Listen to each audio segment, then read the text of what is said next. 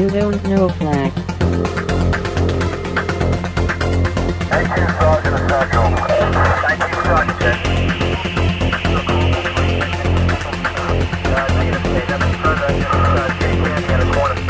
You don't know Flack. Welcome to You Don't Know Flack, a podcast full of stories about retro gaming, retro computing, video games, arcade games, and technology from a guy who was there and still is. My name is Rob O'Hara, but for the next 30 minutes, you can call me Flack.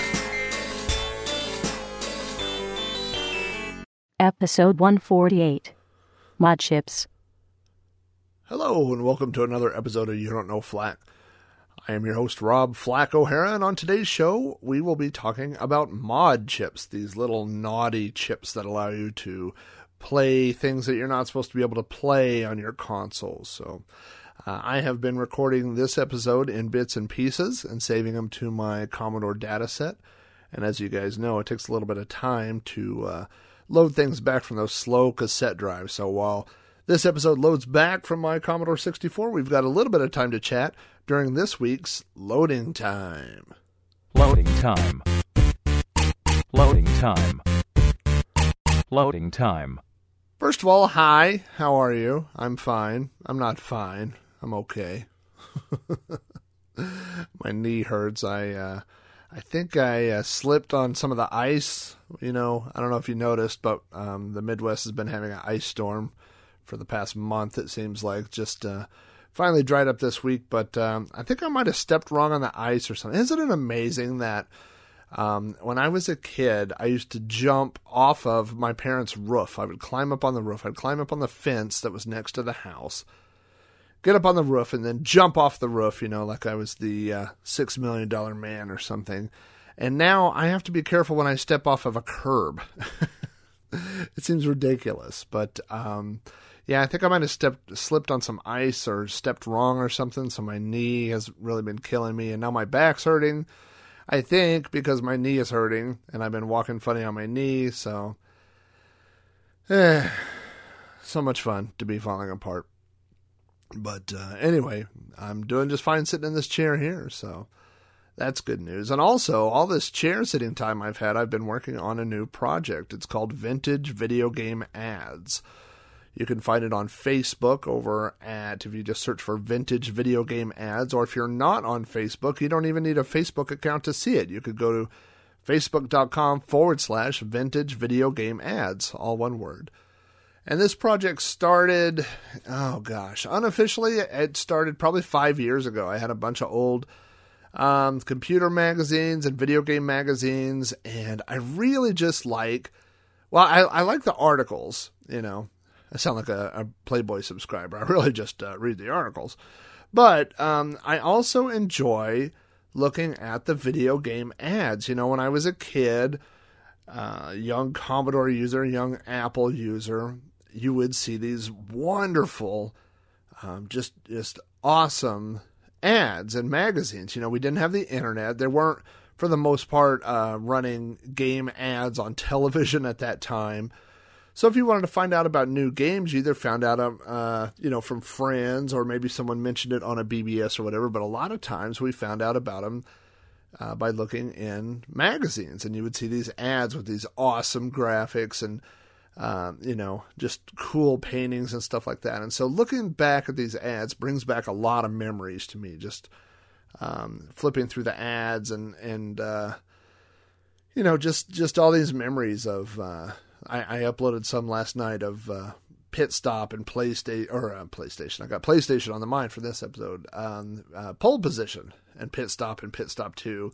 And, I saw some cool, I saw some from games that I didn't even know there were ads for, like Aztec and Ironsides, just some really old computer games that I grew up playing as a kid.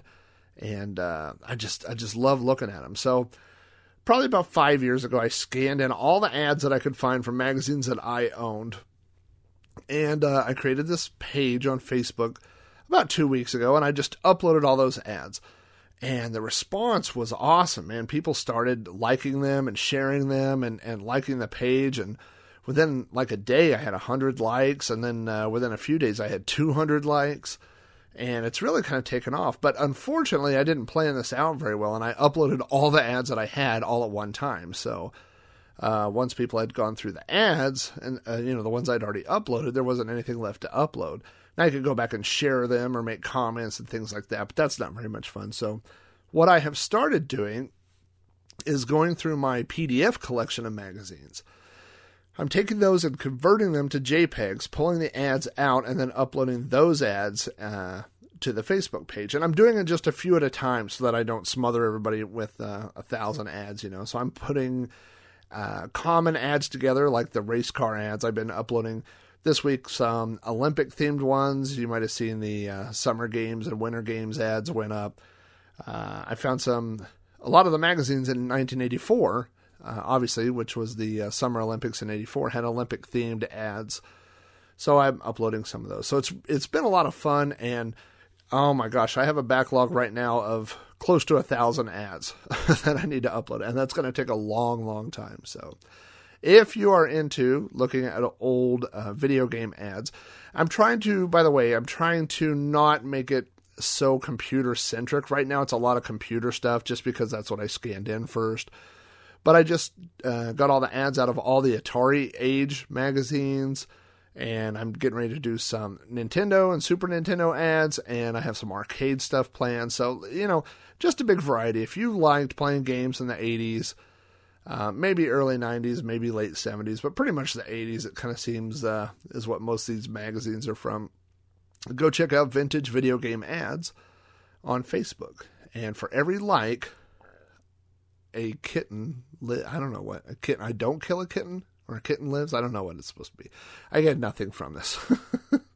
No money, no sponsors, no nothing. It's just if you like seeing ads, that's a good place to go see them. So, hey, I must have had a fast load stuck in this cartridge here because everything seems to be done loading. There's no disk drive sound because I loaded it off the cassette. Haha, I tricked you.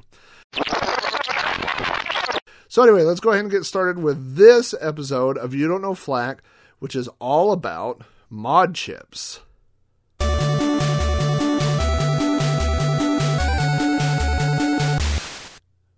Now, before listening to this episode, you might want to go back, if you haven't already heard it, and listen to episode 104. Episode 104 is all about console copiers, and console copiers were kind of the predecessor to mod chips. Console copiers were devices that you could plug into consoles like the original Nintendo and Super Nintendo and Sega Genesis, all the way up through, all the cartridge-based systems, basically, through the Nintendo 64. And what they did was they allowed you to do two things. Number one, they allowed you to back up cartridges onto some sort of media. Normally that was floppy disks. Later in the Nintendo 64 era, some of them use zip drives. But basically it let you copy a cartridge over to some other form of media. It also let you load games off of that same media without requiring the cartridge. So let's say you had Super Mario Brothers for the Nintendo. You could dump that game onto a diskette and then remove the cartridge and load it back later from the diskette. So that was the idea of a cartridge copier. I talked on that episode a little bit about security through obscurity and security through minority. And I'm going to refer to those again, but basically to sum those up, security through obscurity is a concept that basically what that means is you're protecting something through obscurity. You're hiding it from someone. The classic example to that is you hide the house key under the welcome mat in front of your house. So you've obscured that key. So if you don't know where the key is, then you have security. The problem is once someone finds the key, they have the key to your front door. And when they tell other people, they now know where the key is too. So security through obscurity works until someone finds what you've hidden. And then it doesn't work anymore. Security through minority is a slightly different concept, and the idea of security through minority is that you have security because whatever it takes to access the security is something that not very many people have. The example I believe I used on 104, one that I've read before, is let's say the key to your house is hanging outside from a tree that's 7 foot tall. So only people who are 7 foot tall can access that key. So maybe you know where the key is, you know where to find it, but unless you're 7 foot tall or have a pair of stilts or something, you can't access the key. Security through minority also doesn't really hold up in the long run because once people figure out what they need, then they also have access to your security. So what we're going to do is roll back the hands of time here. We're going to go back through generations of consoles. You know, as consoles are released, we as people tend to classify them as generations. So what most people think, I believe third gen is Atari, and that may even be second gen. You've got the 8-bit generations. The fourth gen is the 16-bit consoles, the Super Nintendo, Sega Genesis, stuff like that. We're going to start talking about the 5th gen of consoles. This includes the Nintendo 64. We're not going to talk about the Nintendo 64 because it was cartridge-based, and I talked about it on the console copier episode. But we are going to talk about the Sony PlayStation. We're also going to talk, I'm going to talk just briefly here at the very beginning about the 3DO, if you've ever heard of the 3DO, and the Amiga CD32. They were both CD-based consoles, the 3DO and the Amiga CD32, and they operated under security through minority.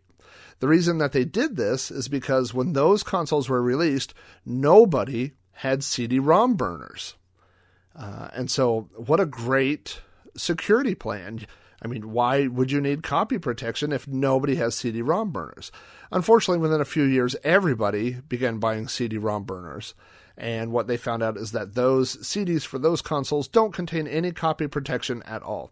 So this is an example where you can see where security through minority worked for a little while. But once people got CD-ROM burners, that sort of copy protection failed. Then we have, for that generation, like I said, we have the Nintendo 64, and we all know the story about how Nintendo went with a cartridge-based solution instead of CD-ROM, and we have the Sony PlayStation. And we're going to talk a lot about the Sony PlayStation on this episode. The Sony PlayStation came with a form of copy protection, hardware-based, hardware, software combination-based copy protection, that prevented people from copying the games and playing CDR backups on it. Now, there's a few reasons why you would want to do that. And the first and the main one and the most obvious one is you want to protect yourself from piracy. Obviously, I'm sure that you've all heard whenever a new console comes out, you'll see all these reports that say, oh, the new PlayStation 4 costs, $1,000 to make, and gosh, they're only selling it for $400 or $500, so how can they possibly make any money? But the way they make money is over the long-term return of software. Also, peripherals is another way, like extra controllers and things like that. But, whenever they make a game, and then they, the game, you take out your game development costs and whatever your production costs are, and the return of that is very high. So in the long run, they'll make a lot of money back on the software. So obviously, you don't want people copying your software because that's going to cut into the long-term profits of your console. But there's other reasons why you would want to have copy protection on a game console, and one is region control. Region control is the ability for a manufacturer to control which parts of the world get what games. So there may be games that are only for Japanese gamers. There might be ones that are only for the U.S. that for some reason they might want to delay a release in one part of the country or one part of the world. They may want to there's just lots of different reasons why you would want to do that. But by building in region control, that's a part of security that you might want to build into your console. You also want security to protect yourself from other companies. And this is something that dates all the way back to the Atari 2600. If you remember in the Atari 2600, you had the Atari company, and they were making Atari games, and eventually people left that company and formed Activision, and people formed Magic, and people formed all these different companies, and they were also able to churn out Atari games. Atari didn't control who was able to make cartridges. And this is pretty much, if you go back and listen to my episode, there's a You Don't Know Flack episode about the video game crash of '83, but you have this entire flood of cartridge and there's no quality control going on. So by putting protection, if you move forward to Nintendo, the NES, they did the exact opposite. If you wanted to make a game, you had to go through Nintendo, and they would limit how many games you could go through, and they would do quality control. How much quality control is questionable if you've played some of the Nintendo games I've played, but the idea is there that Nintendo controlled production and the release schedule of games. So Sony doesn't want just anybody to be able to burn CDs and sell them out of their garage.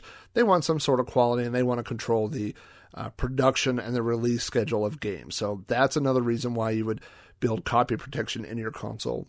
And then also you want protection from your competitors. You don't want other people to be able to disassemble your games and see how they're made. You don't want, Nintendo to be able to look at how your games are structured or whatever. So that's another one. But like I said, the biggest one, I think, is the protection of piracy or from pirates.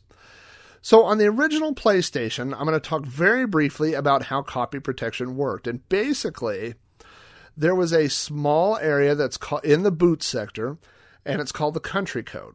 So when the PlayStation fires up, that is stored in the pre-gap subcode. It's at the very beginning. So when the PlayStation fires up, it sends this little country code to the console, and it lets the console know what country that game is from. So if you have a U.S. PlayStation, and we're still talking about the original PlayStation, you have a U.S. PlayStation, it's looking for a U.S. country code. If it sees a Japanese country code, for example, it will not play that game. And you have European, basically Japan and U.S. are your major country codes for these. Now that little section of the disc is readable by the PlayStation, but it's essentially not readable by standard computer-based CD-ROM drives, and it's definitely not writable by CDR drives. So if you take a PlayStation disc and try to copy it, when you burn it back, it will not contain that the country code that's stored in that subcode. Now, there were a lot of rumors at that time as to how Sony was doing that. People didn't really know or understand about the country code yet. It hadn't completely been reverse engineered. One theory that a lot of people had was that the bottom of a PlayStation, the original PlayStation discs were black. And so people thought, oh, well, you have to have black CD-ROMs to work on the PlayStation, which later on we found out that wasn't true. Another theory was that Sony was purposefully putting bad sectors on CD-ROMs, and so that the drive would look for those bad sectors, and if it didn't find them, it would crash. That also was not true, but that was another rumor. And the other rumor was that the copy protection was outside the area, like physically outside of where a CD-ROM drive could go, and that's also not true. It's just because of the way that it's written and in the subcode, it's kind of hard to explain. If you want to go look up, what's the term? Wobble. Look up PlayStation Wobble, and you could see, I mean, people have actually dissected how it works now. It's interesting if you're a techie nerdy type guy. But anyway, so when you turn your console on, you have to have that country code. When that goes back and your PlayStation says, yes, I am the right country code, this is the right game, then it will load the game. So before there were mod chips, people figured out that you could swap in and out discs. And so the idea is that the motor spins twice. And you may have seen YouTube videos of people doing this, and people modified their PlayStation. You know, if you hit eject and you open the PlayStation, it stops, running your game. So you can't just use a normal eject. But the idea was that you would put a normal game in, an original game, get the country code off of it, and then the drive motor would stop for just a second. And when you do that, you would swap in really fast your copied game and it would load it. I was never able to do this. I've seen people online. I know that it worked. It works better if you have things like the Game Shark and things like that. Action Replay or whatever. But I was never able to just, people said, oh, if you're fast enough, you could just swap an original and swap a copy in there or whatever. I could never do that, but that was the first attempts at playing CDRs. But eventually, someone invented a mod chip, which is short for modification. So what a mod chip does, very simply, is send, no matter what you put in the drive, it sends back the correct country code. So, in theory, if you take a piece of paper that's round like a CD, you put it in that drive, you turn on, it's not going to play it, but your PlayStation would say, yep, this is the right country code. It automatically sends that code back that the console itself is looking for.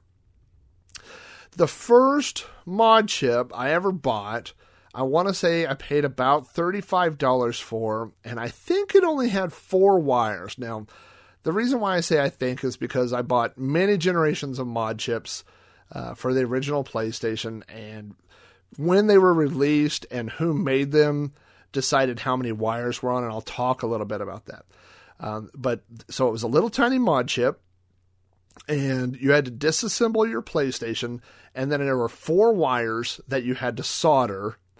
Now, I had never soldered anything before in my life. I didn't do any soldering in high school. I didn't do any computer repair. So this was my introduction. My introduction to soldering is I just bought a $300 PlayStation, a $35 mod chip, and now I'm going to try to learn how to solder on it. Now, fortunately, in the early PlayStations, the solder points were very big and very easy to hit. In fact, my technique was to get about a ball of solder about the size of a BB and get it on the tip of my soldering iron, put the wire where it's supposed to go, and then just kind of glob it on there.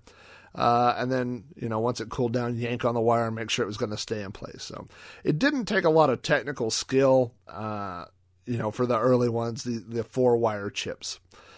But once I had that installed, now I knew that the next step was I was going to copy PlayStation games. I didn't want to download them because at this time I still had a dial-up modem. Let's say it was a 56K at this point. I mean, this is probably 96, maybe 97. So either 33.6, maybe it was 33.6. I'm not sure, but regardless, it was still a dial-up modem. And so the software that everybody used was called CDR-Win, which if you've ever seen, it didn't make ISO files. It made 2 files. There was a bin and a Q file, the binary, and then you had a Q sheet that told the drive how to burn that binary file.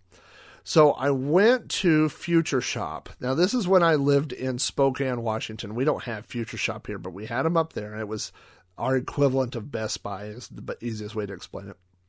And so I went to Future Shop and I bought a Turtle Beach CD-ROM drive. It was a 1X drive. That means it's single speed. And it was $500. So single speed means single speed. That means if you're burning a 74-minute CD, it takes 74 minutes. This thing was brutally slow. And I bought I want to say 10 verbatim discs because I had read that Verbatim was the best brand for burning PlayStation games. So I bought 10 blanks and they were $6 each. So I've now invested $560. Actually more than that because I have the mod chip or whatever. So close to $600. You got $500 for the drive, $60 for the blanks, another $35 for the chip. So I'm in about $600 at this point. So I go home. And I don't think I had CDR-Win yet. I had whatever software came with the Turtle Beach drive. And so anyway, I went through and I made the image. I rented a game, or I'm sure I had. I think it was Tomb Raider is what I played around with because I had bought Tomb Raider. And I made an image of Tomb Raider and I burned it and it didn't work. So basically I wasted $6. But then I tried something else. I tweaked the options a little bit. I clicked some buttons, and I burned a second copy, and it didn't work either. And then I did the third and the fourth and the fifth and eventually the 10th. And of course, each one of these took, an hour to burn, so I'm sure it wasn't one day. But over a course of 2 or 3 days, I went through $60 of blank CDs, and I was crushed. Maybe the mod chip wasn't working right. Maybe, I wasn't doing something with the software. I went back, I read everything, and one of the things I read was that when you burn PlayStation games, you have to burn them in what's called disk at once mode. Basically, you have to take the entire disk, put it in one file, and then put it back on. But I was burning it in track at once mode, which burns each track, which doesn't work, which was a $60 lesson. So, and what made that worse is that Turtle Beach drive that I had bought would not do disk at once mode. So I took it back to Future Shop, and I ended up upgrading to a Sony CD-ROM burner, which I think was another 100, an extra 100. I upgraded to that, and I bought another 10 blanks or something like that. I mean, I remember this is a lot of money. I mean, this was a lot of money back then. I mean, it's a lot of money now, but, I was making, I don't know, $10, $15 an hour or something like that. So this was literally months of saving up money. And, so I went back and bought it, and I was able to, using CDR-Win, I was able to make an image and burn it back and put in my copy of Tomb Raider and turn it on, and lo and behold, it booted. So that was the first game that I was able to back up, one that I already owned. But that started a long road for me in PlayStation games.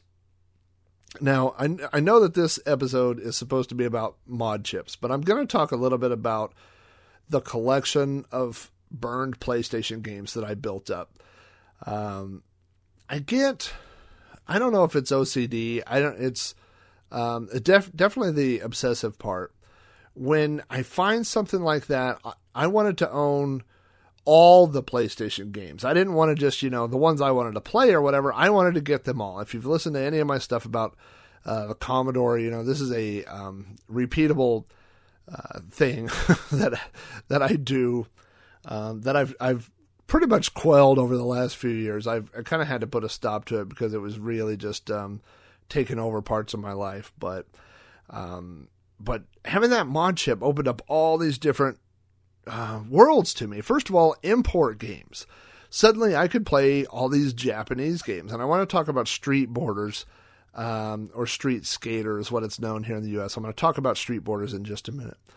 And there were betas. I have some betas I want to talk about, and homebrew games. And then there was just, normal games that had been released that I could now, copy and get copies and rent them and copy them or whatever. So Street Skater, I had heard about this game. It was a skateboarding type game. This is before Tony Hawk.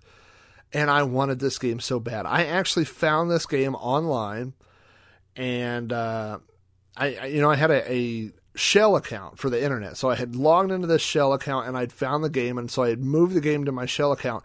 And then, so that goes really fast because you're going from like across T1s or T3s or whatever. And I was able to get this game, but now it was stored online. I had to download this game over my dial-up modem. And it wasn't 56K, I'm sure of that. It must have been 33.6 or slower because I remember downloading this for about, I know it took at least 2 days. And every now and then, the phone would hang up or reset or something. I would have to dial in and continue. I mean, it was a local phone call, but I just wanted that game so bad, and it wasn't available in the U.S. So that was the first thing that I got that was, a Japanese release. And of course, I learned the hard way when you get a Japanese game, it's written in Japanese. And a lot of the times the controls weren't the same, like I don't remember exactly, but it was something like, X for US was like okay, and for Japanese games that means go backwards or something. So I had a devil of a time figuring out the controls, but I remember getting that, and that really opened my eyes to what was out there. Another thing that did that was Thrill Kill. Now, if you know anything about PlayStation, you've probably heard of Thrill Kill. Thrill Kill is a 4-player game that was never released because it is super violent. So it exists in beta. There are some ads for it out there, but for the most part, nobody's played it. Well, the beta copy got released out to the internet, and so if you had a mod chip, you could download this beta and play it. Now, the selling point, not selling because you couldn't buy it, but I guess the interest, if anybody wanted to play it, one is because it's really violent, and two, it's a beta, it's an unreleased game, and so that seemed kind of exciting. It was like you were seeing something that the developers did not want you to see. And the engine that runs that was recycled into, I think, Wu-Tang. There was a Wu-Tang fighting game. So if you've played Wu-Tang, you've played Thrill Kill. I mean, there's a GIMP. There's an S&M dominatrix. There's all these people. A guy that's in a straitjacket that bites your face off. So, I mean, it's pretty gory, but it's gory, I mean, as far as 1995 PlayStation standards go. But I remember getting that. There were some emulators that came out. None of the emulators back then were very good. The PlayStation itself didn't have a lot of RAM to work with. So you could do 8-bit stuff. You could play Nintendo games and stuff like that. But I don't remember there being a huge, emulation scene. I think there was MAME released for it, but for me, along with all that other stuff, it was about getting the games. And now that I had a mod chip, I could get them for free. And the PlayStation was really the first modern system that I owned while it was still in stores. I mean, I've mentioned this before. Well, the Atari, I guess you could say. But after the Atari 2600, I moved to computers. We moved to the Apple II, and then I moved to the Commodore. So I didn't have an NES when everybody had one. In fact, I got my NES in either 90 or 91 when a friend of mine was selling it so he could buy a Super Nintendo. I didn't get I'm trying to think here. I didn't get my PlayStation until maybe like the Christmas of 97, something like that. So, and I know I didn't get, I got my Super Nintendo when I was working for Best Buy, which would have been, like the early part of 95. So really I was always behind the curve. So this is the first console that I owned while games were, still being released for it. And so that was kind of exciting for me.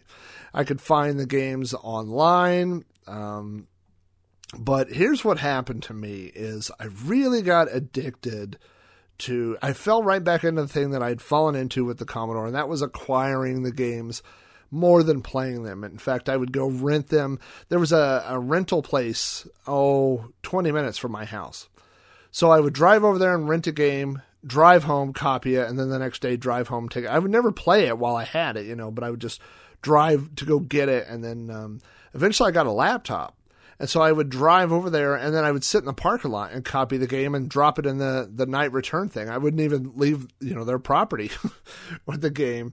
And then they would do things like they had 99 Cent Tuesday where you could rent games for 99 cents on Tuesday, and they would let me rent up to 5.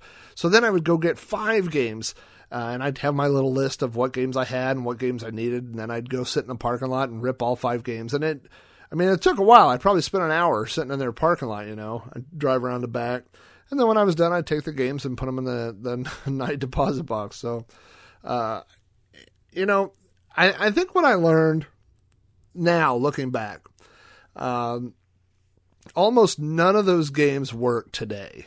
The CD-ROMs just didn't last. I had a lot of them stored in those vinyl books, and they just, I left them in the garage and they cooked, or the silver, the bottom part, just flaked off or whatever. And I spent so much time building a collection of stuff that was worthless. I mean, I couldn't sell them all for 1 penny, and most of them I've thrown away since then, So, now when I look at it, it just seems like a monumental waste of time. So, but at the time, I really felt like I was building up this giant collection. I even would get jewel cases and like print out the front and back covers. So I was, not only was I making all these copies, but then I was printing out the front and back copies or the covers, cutting them out with scissors and putting them in so they would look like originals. So, when people came over, it would look like I had all these things, but ultimately I just had, cheap copies of the real deal, and I had cheap copies that didn't last. So anyway, as time went on, Sony began releasing new versions of the PlayStation, and you may know that there were different models. There was the 1001 and the 1500 series and all this, and as time went on, Sony began implementing protection against the mod chips.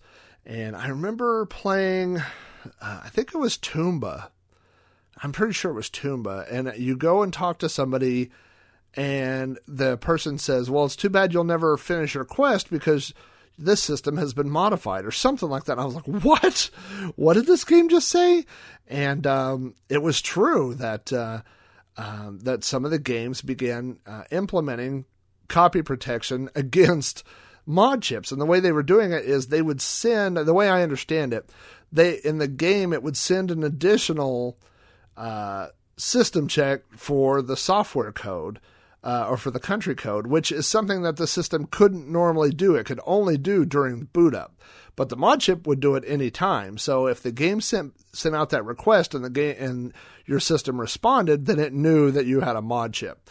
And so to get around that, they released better mod chips. And so that's why I was saying I wasn't sure how many wires, because there were mod chips that had 5 wires. There were some that had 4. There were some that had 8. There were some that had 10. I think the earliest ones had 10. By the time I got one, they were down to 5 or 4 or something. Maybe the 5th one, the 5th wire did something else. I don't know. But, so it was kind of this cat and mouse game of Sony would change the PlayStation. The mod chip people would change their mod chips. Sony would release a new version of the PlayStation. I think with the 5500 series of PlayStation, this is still, again, the original PlayStation. A friend of mine brought one over and said, hey, can you install a mod chip? I said, sure, no problem. And I disassembled it and opened up, and the entire underside of the board was covered with like black epoxy. It was like rubber, and Sony had been covering the bottom of the boards, which is where all the contacts were, where you were supposed to modify it. So, but you could scrape that stuff off, or they found alternate points to solder stuff. So it was really this big thing that went back and forth. But like I said, that original mod chip I bought was $35. In 97, someone reverse engineered it, and they posted the code online, and all of a sudden everybody started making mod chips, and you could get them for like $10. And there were a lot of rumors that putting a mod chip in your PlayStation would hurt it, like that it would make the full motion video skip, but that was really just the drive. It was a fault with the drives and not really a fault with mod chips, or that it would wear out the laser. And really, I wonder if some of those rumors weren't started by Sony themselves or by, people that work for the company, because really there's no way the system knows that it's a copy. But anyway, those rumors were out there, but I never had any. In fact, I still have my very original Sony PlayStation. I have one game in it, which is Tony Hawk 2. It's my favorite PlayStation game.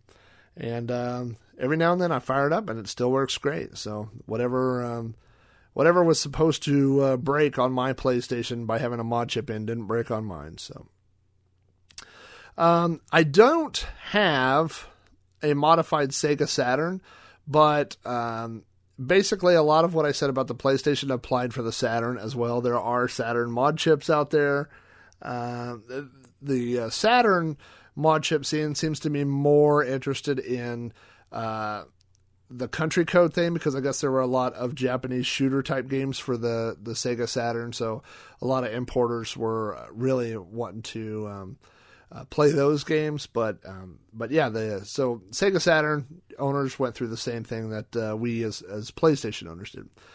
That brings us to the 6th generation of consoles, which might be, as far as mod chips go, maybe my favorite generation. That is the Sega Dreamcast, Nintendo's GameCube, the Sony PlayStation 2, and the Microsoft Xbox. So let's talk a little bit about mod chips on the 6th generation of consoles. Now, first of all, you have the Dreamcast. The Dreamcast relied on security through obscurity by inventing their own layout for games called a GD-ROM, which was supposed to store a gig of information instead of a normal CD-ROM, which was 700 meg roughly. And so they said, well, nobody will ever have GD-ROMs, GD-ROM burners and GD blanks or whatever, so we are protected from piracy. But what they didn't do was hide the boot code, and also the Dreamcast would boot things, I believe it's in Windows CE, and so someone wrote a booter in Windows CE for the Dreamcast, and suddenly it was game over. They released boot disks, and suddenly you couldn't read a GD-ROM in your computer, but you could put one in the Dreamcast and use the network adapter and then dump it over the network to your computer and then burn it back on a CD-ROM, because most of them didn't take up more than 700 megs of space, or you could just download them. But it was over very quick for the Dreamcast, and actually it pretty much knocked Sega out of the hardware console business. There's also the Nintendo GameCube, and they used both security through obscurity and security through minority. The Nintendo GameCube used a mini DVD, which was more difficult to find on store shelves, so they thought, oh, well, people won't be able to burn those. But what people did was make bigger cases for the Nintendo GameCube, and then you just took the guts out of your GameCube and you put it in this bigger case, or it had a different lid, and you would put the lid on it. So there were mod chips for the GameCube, and I don't remember if I had one or not. I know there was an exploit you could use where you could stream games over the network, and it never worked very well for me. But I don't know that I ever modded my GameCube. For me, though, this generation starts with PlayStation 2 and the Xbox. So let's talk a little about the PlayStation 2. The PlayStation 2 is the first console that I ever camped out for. My wife and I went and took lawn chairs the night before the PlayStation 2 launch. I was big into writing about video games at that point. I was big into games. And we went and sat in lawn chairs from 10 p.m. until our local Walmart opened at 6 a.m. And we got PlayStations number 1 and 2 from Mustang, Oklahoma. In fact, they were checking your driver's license because you were only supposed to get one. But one of us hadn't changed ours to our new address. So it had 2 different addresses on it. So we were able to each buy one. And then we sold the other one. So there was no mod chip for a while for the PlayStation 2, and then they came out with the Neo Key. And the Neo Key there were 2 versions. There was an internal mod chip that you could solder to your PlayStation, or there was a USB solution, which is what I got. So this USB thing plugged into the front. Most of it worked through this USB box, but you had to solder one wire, but it wasn't that difficult. The Neo Key only supported games in CD-ROM format, but at that time, lots of games were being released as DVDs, and so you had to go online and find people who would take it, and then they would scrunch the music quality down and do all these things and get it where it would fit on a CD. It was really a pain in the butt, and this is, for me, this starts a repeatable, what's the best way to put this? How much are you willing to put up with to steal games? In other words, now I have a good job, and when Grand Theft Auto 5 came out, I really wanted to play Grand Theft Auto 5, and I had a PlayStation 3, but I thought, I want to put one in my extra game room. And so I just went and I bought, they were having the special, the Grand Theft Auto 5, the bundle with a PlayStation 3. And so I took it. Actually, I bought it right before I went on a road trip, and I took it, And I played the game, and I probably played it more than the games, if I've downloaded it or something like that. So, but, I'm just at that point in my life where if it's I believe in a product and I think it's a good product and I know they put a lot of money into it, then if I know that I'm going to play it, then I'll pay money for it. But I was not at that point when the PlayStation 2 came out. And I was willing to jump through all these hurdles and do all these, kooky things to try to get these games to play. I was willing to go online and download like crippled, releases that were shrunken down in size and this and that just to, because of, gosh, look at all this money I'm saving, but in reality, you're getting an inferior product. So I had the Neo key, and then a new mod chip came out that would run DVDs, and it was called the Messiah. So I found a guy that wanted to buy a PlayStation 2, and he was happy with the Neo key. So I bought, I should back up here. A friend of mine also had a PlayStation 2, and so he bought a Messiah, which is the Messiah mod chip, and we were going to install it. I was like, dude, no problem. I installed the PlayStation 1. I can install one on the PlayStation 2. He orders this thing, and it has 24 wires. It is ridiculous. And not only is there 24 wires, but if you've ever seen like a CPU like that's soldered to a motherboard, this would have like 10 wires on every single one of those different legs, all next to one. I mean, my soldering skills, I couldn't do this. We tried, and I messed up his PlayStation. I think we ended up splitting, the damage half and half or something. And I felt really bad about it. But after that, I was like, this has surpassed my skill level. And so when I bought mine, I bought one online that someone had already modified. It was just a lot easier, I did not want to, risk doing that to mine.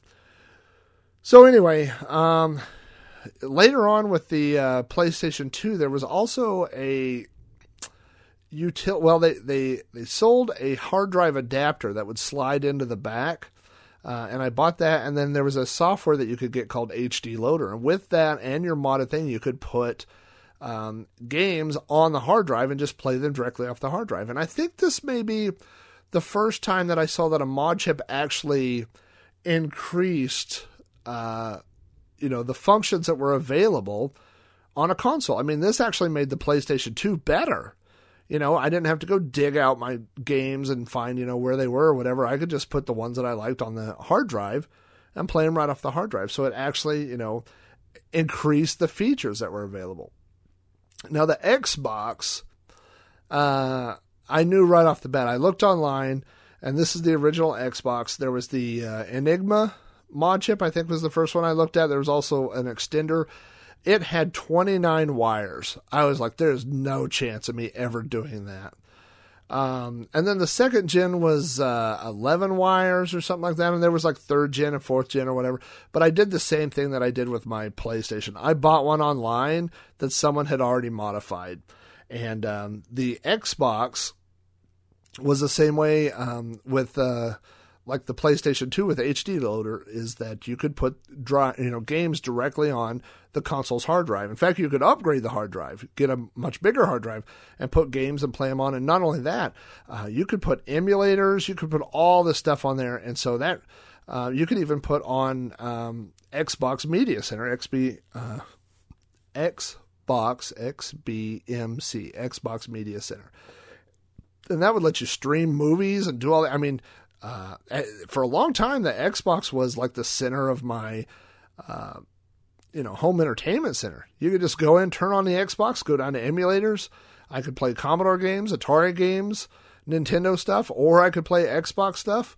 And it even had a FTP server built in. So you could go to FTP and I could FTP stuff directly over the network to it.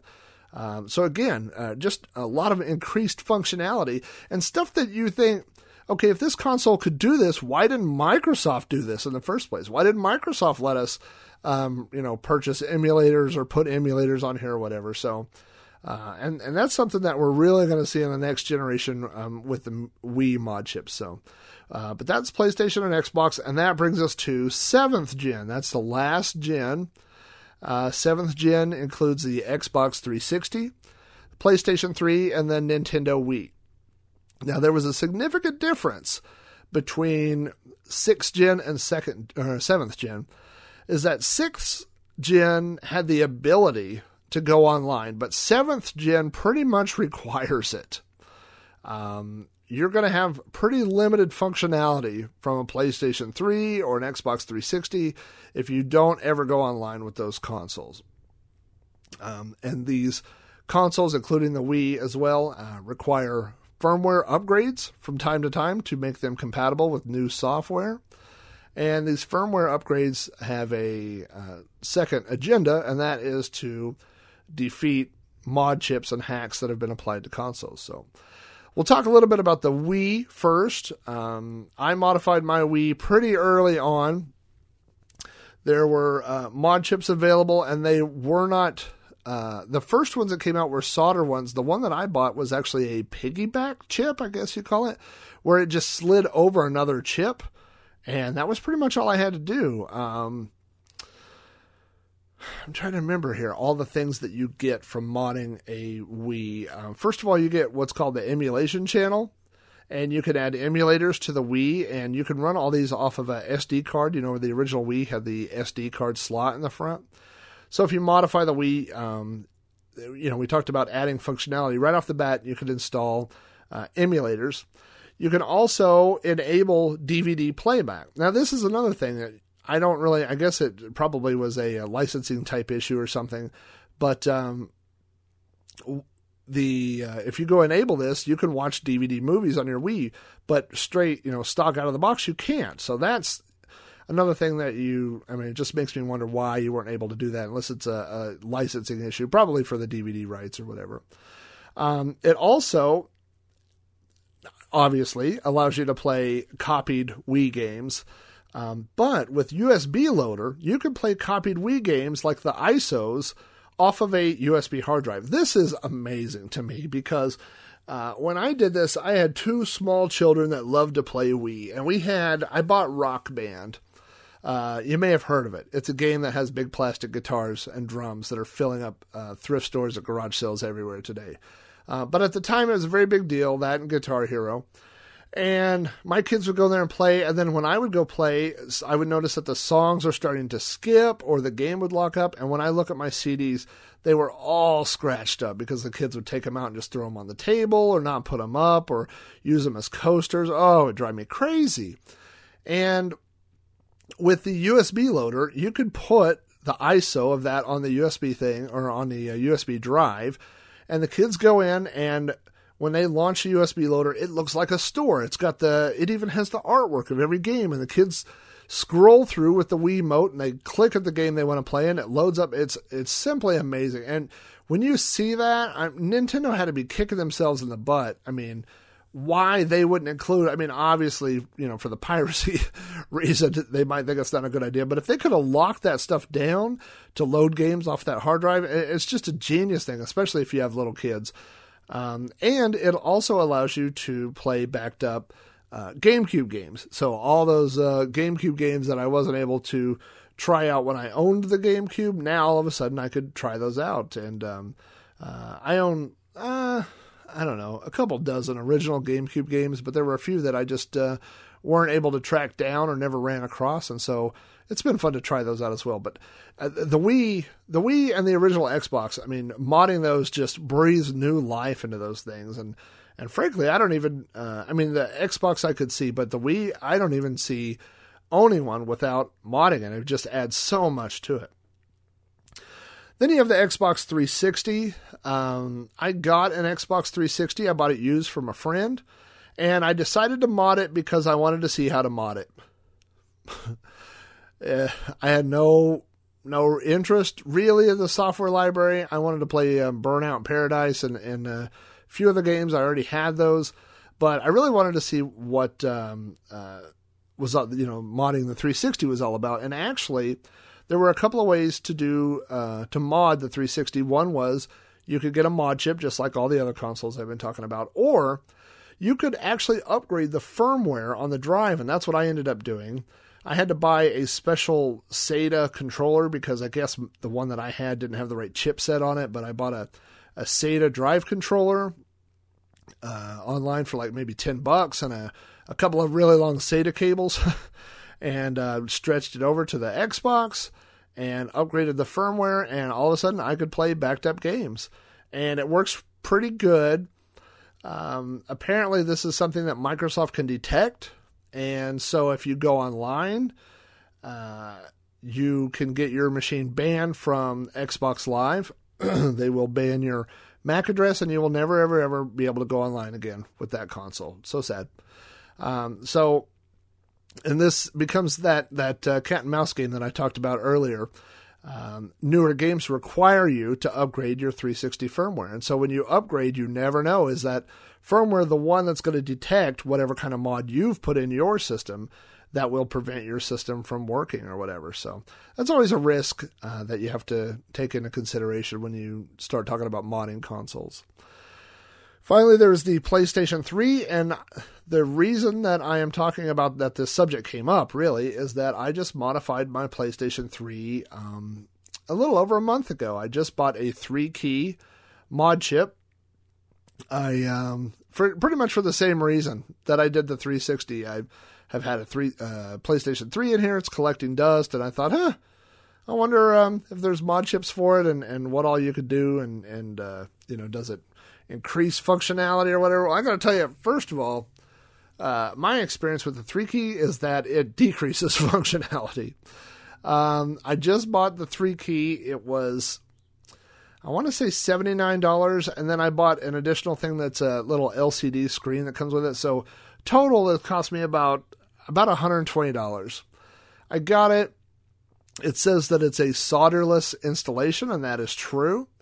But there were still a lot of wires. I had to plug things in here and there and move stuff around, use electrical tape to tape this thing down. And when you're all done, if you put an original in the PlayStation 3, the one that I have now with the 3-key, and I have since fixed this, but when I installed it, it was like this.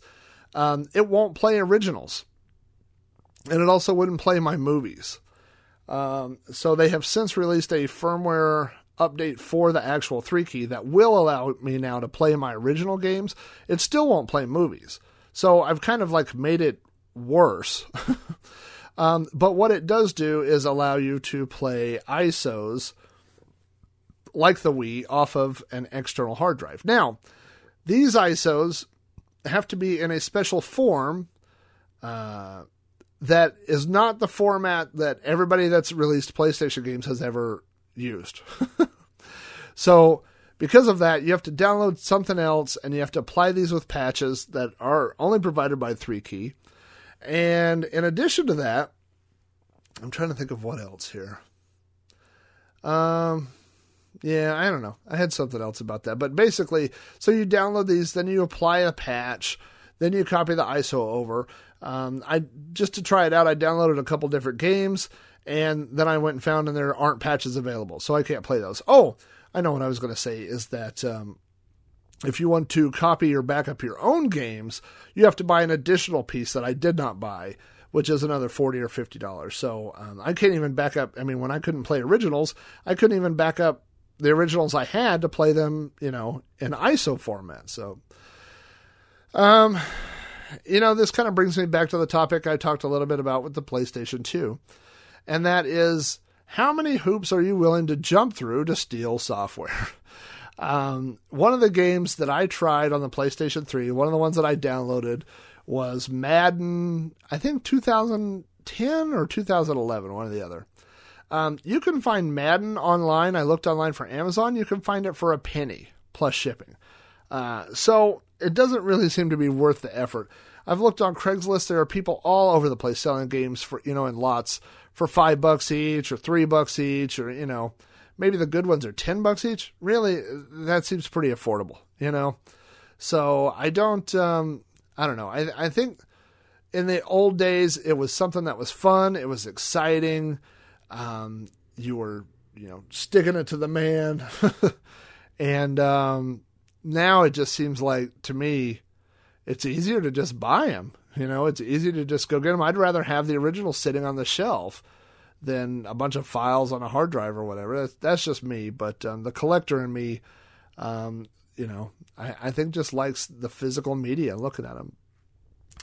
the 8th generation of consoles, so far, there are no mod chips. There's the Xbox One and the PlayStation 4, and I don't know that there will be mod chips for those that work long term. You know, I mean, what Sony did with the PlayStation 3 was people would come up with software hacks that would allow you to load copy games, and then immediately they would patch those holes with new firmware revisions, and they make those firmware revisions mandatory. When you buy a new game, if you don't install the new firmware, then you can't play your game. So to me, that means it's mandatory. Technically, it's not mandatory. You can take that $60 game you just bought and put it on the shelf and never play it. But if you want to play the games that you own, it is mandatory. So, you know, with the PlayStation 4, with the Xbox One, there could be mod chips. There could be ways to get around them, but it seems like this cat and mouse game will go on forever, and that Microsoft and Sony will continue to issue patches and updates and make it to where it's more and more difficult, to where it's just not worth the time to do. The Wii U has not itself been hacked, but the parts of the Wii U that were from the original Wii, I believe, have been hacked. I believe you can play Wii games on it, and I know you can play GameCube games on it, so I don't know, Nintendo doesn't seem to have the same level of security as some of the other consoles, but also their fan base is a lot more loyal, so you don't hear a lot about people, you know, wanting pirate copies of Super Mario Brothers. I think people are willing to buy that because a lot of the Nintendo games have, you know, replayability and staying power, and people play those for years. So I know that on our original Wii, we have the new Super Mario Brothers, and my kids still play that all the time, you know, so anyway, I think that pretty much sums up where we are, where we came from with mod chips, and where we came from and where we are. The future, who knows? Who knows if somebody, I'm sure there's some kid out there somewhere that's working on the PlayStation 4, so good luck to him. Thanks again for tuning in to another episode of You Don't Know Flack. If you'd like to send me any feedback, you can email me directly at robohara@robohara.com. You can get a hold of me on Facebook or on Twitter. On Twitter, I'm at Commodore. Or you can leave me a voice message on the You Don't Know Flack voice mailbox, which is 405-486-YDKF for You Don't Know Flack. So that wraps up this episode, and hopefully I will see you again shortly.